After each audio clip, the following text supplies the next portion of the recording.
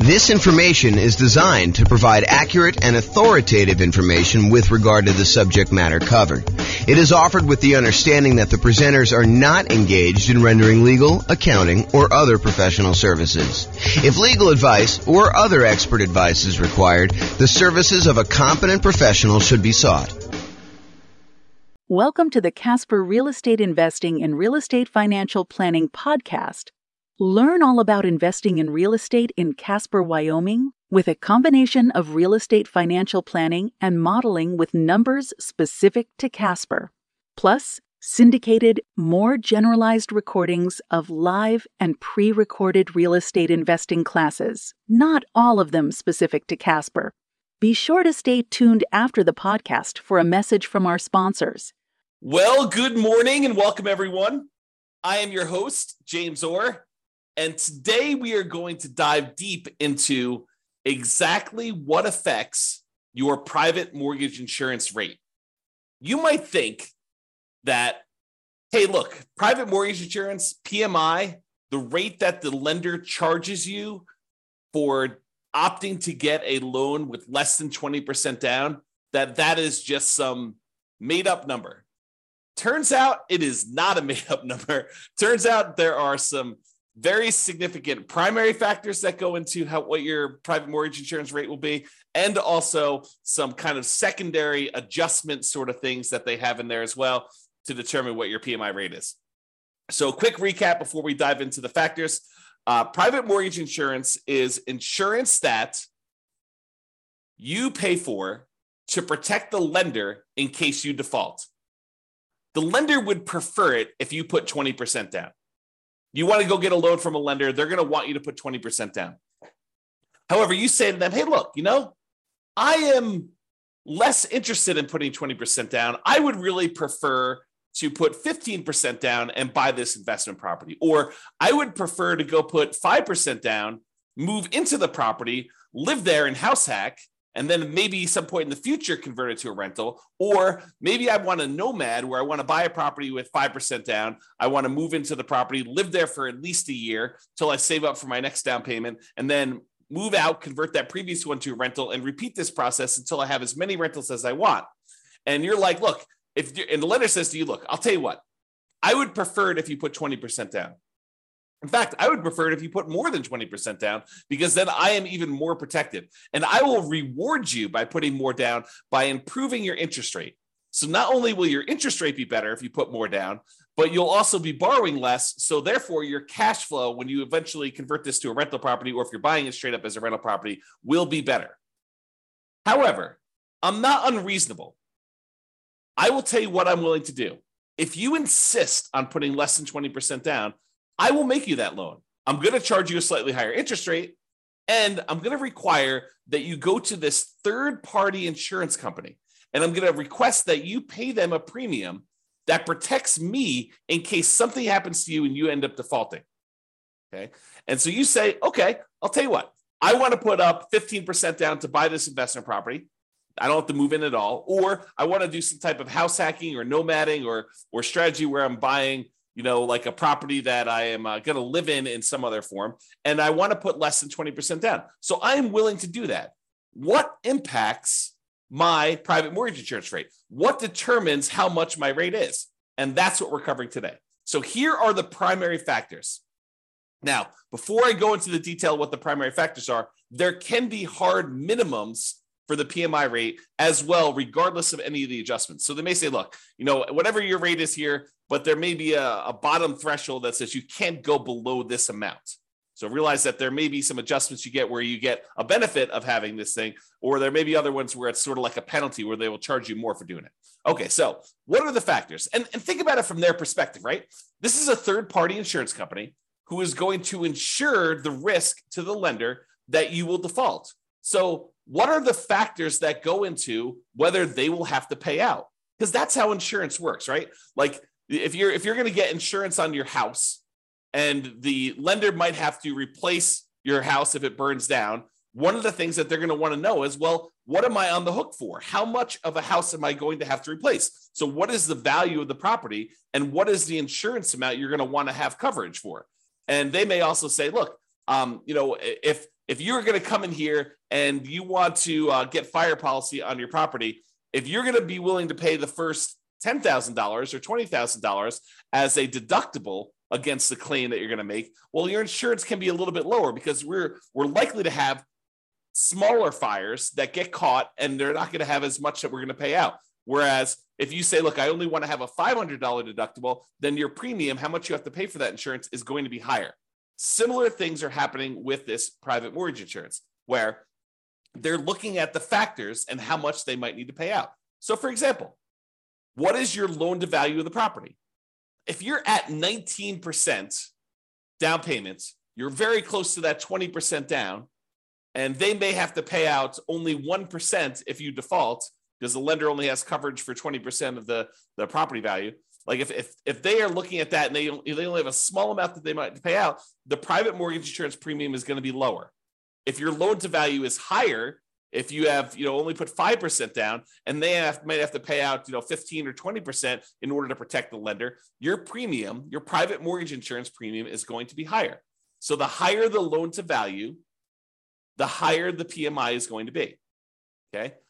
The coverage amount for the lender. So the lender can choose or insist on certain coverage amounts. And when we go over the actual calculation, we're going to go over another class where we talk about how to calculate PMI. I will show you the rate sheet for calculating private mortgage insurance. And I'll point out to you that the lender can choose to have certain amounts of coverage. It could be, I don't remember, making up numbers here, but 15 or 12% or 6% or 22% or 35%. So the lender can choose what level of coverage they are insisting on for you to get. So if the lender requires more coverage, they want to be protected down to 65% loan to value, that could be a higher PMI rate for you than a lender that only requires to be protected down to 80% loan to value.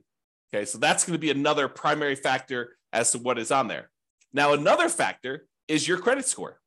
Another reason for you to take the time to make sure that you improve on your credit score, because the credit score is going to be a major factor in what your private mortgage insurance rate is. When we look at the primary table, when we do the calculations on how to calculate it, you're going to see that like credit score is the main thing going across the top that basically says, let me pick the credit score I've got. Let me pick what loan to value I'm doing. And those are like the two big ones that it's going to determine what it is. And then of course, they've got all the different coverages for the lender on the left-hand side as well. But those are like the two big ones that you decide on what your kind of primary rate is, okay? However, which table you choose is often determined by the amortization term of the loan itself.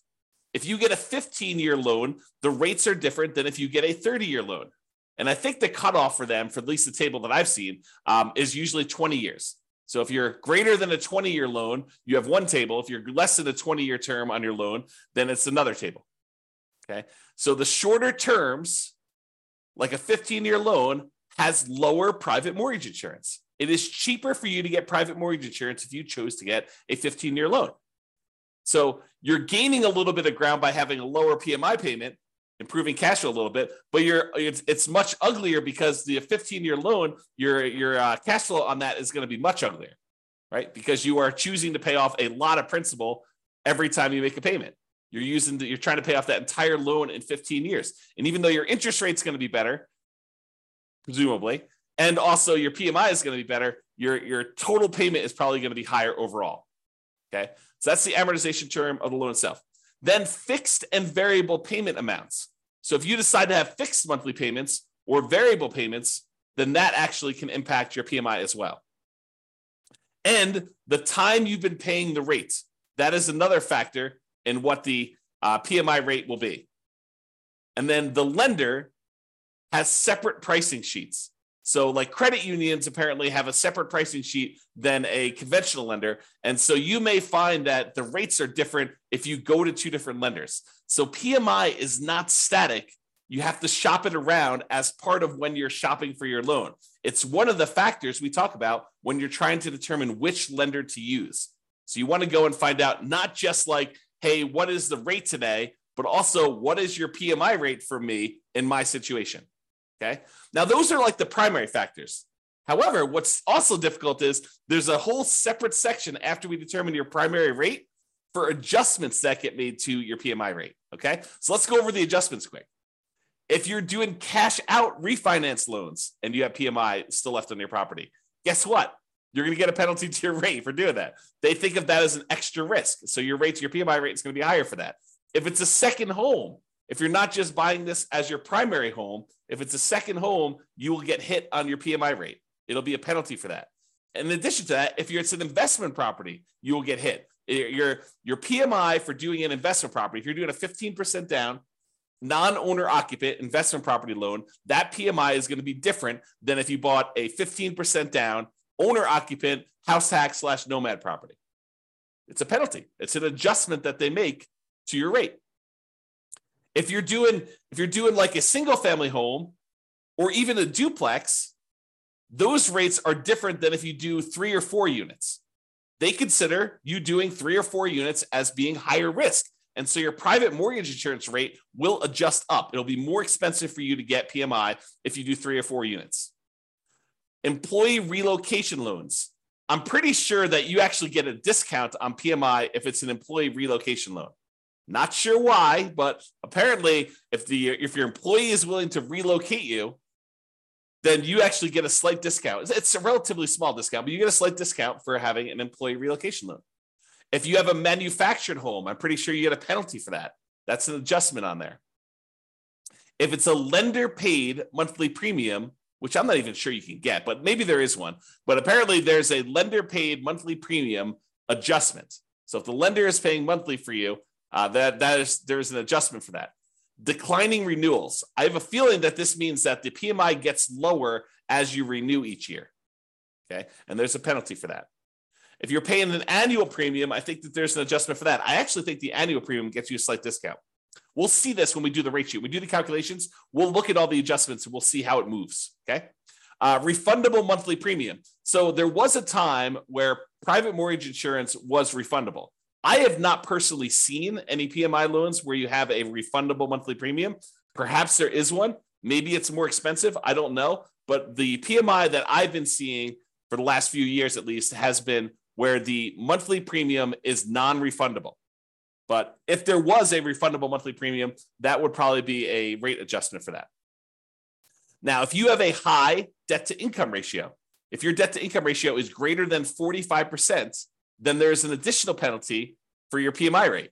So like not only is your credit score a major factor in what your PMI is, but if you have a really high debt to income ratio, if you're kind of like pushing that limit and trying to get in and purchase a property that's more expensive, that's going to push you over that 45% DTI, that will also impact your PMI rate and actually make it worse for you for your debt to income, because it's like penalizing you and then saying, oh, we're penalizing you because you're already high on your DTI. It's going to be a higher DTI anyway, because we're going to add to that. Now, here's an interesting one. If there's more than one borrower on the loan, it does reduce your PMI rate. So if you're just getting a property yourself, PMI is one rate. However, if you and your spouse or you and a partner end up getting a loan on a property together and you're both on the loan itself, actually PMI can be reduced, which is interesting. And we'll see the order of magnitude of these adjustments. We'll show them to you when we do the calculation. I think I'm going to do the calculation in the next class. It's either the next one or the one after that. So next week or the week after that. For those that are listening on a podcast, it'll probably be a couple months. But for the guys that are doing the daily classes, it'll be like next week or the week after that. So we'll actually go over what the exact adjustments are. All right. So in conclusion, lenders prefer you to put 20% down. However, if you insist on putting less than 20% down, they may opt to make you the loan, but they might require you to purchase third-party insurance to protect them in case you default. That is private mortgage insurance. That's basically what is happening, okay? Now, how much your private mortgage insurance has many factors. There are some primary factors that matter more, and then there's some additional adjustments that have a smaller impact, okay? So when we go and we show you how to actually calculate it, we'll walk you through that whole process. Now, I'm going to steal my own thunder and ruin my class where I tell you how to calculate it and tell you the best, the easiest, the most straightforward way for you to determine what PMI is to call up your lender and say, here's my situation. Let me get qualified with you. What is PMI for me? And they will be able to tell you exactly what your PMI is going to be. Okay. Or you could do this the hard way. You could decide, I'm going to try to calculate this on my own using the rate sheet that you get from the lender or from the PMI company themselves, and try to manually calculate this and make all the adjustments and hope that you are doing it correctly. Why go through all the extra effort? I think the interesting thing you'll find out when we walk through how to do the calculation is like what the differences are and which ones are the major levers and how much they can change, like what the range you'll see in a lot of these things. So we'll cover that in a future class. This has been James Orr. Hope you enjoyed this very short class on what affects your private mortgage insurance rate. We'll cover like how to calculate it in another class. Have a great day, everybody. Bye-bye for now. With home prices up, mortgage interest rates up, and rents up, but not quite enough to counteract the higher prices and interest rates. Cash flow on rental properties in Casper is harder than ever. Book a call with the Real Estate Financial Planner to apply our proprietary 88 strategies to improve cash flow on your rentals. See the show notes for a link to schedule your call and improve your cash flow today. If you're a real estate agent, lender, or professional in Casper that wants to help our real estate investor listeners, consider reaching out to learn about collaboration opportunities with this podcast. We'd love to add more value to our listeners by having you assist our investors buy, sell, and finance their real estate investments. See the show notes to schedule a call to discuss collaboration opportunities.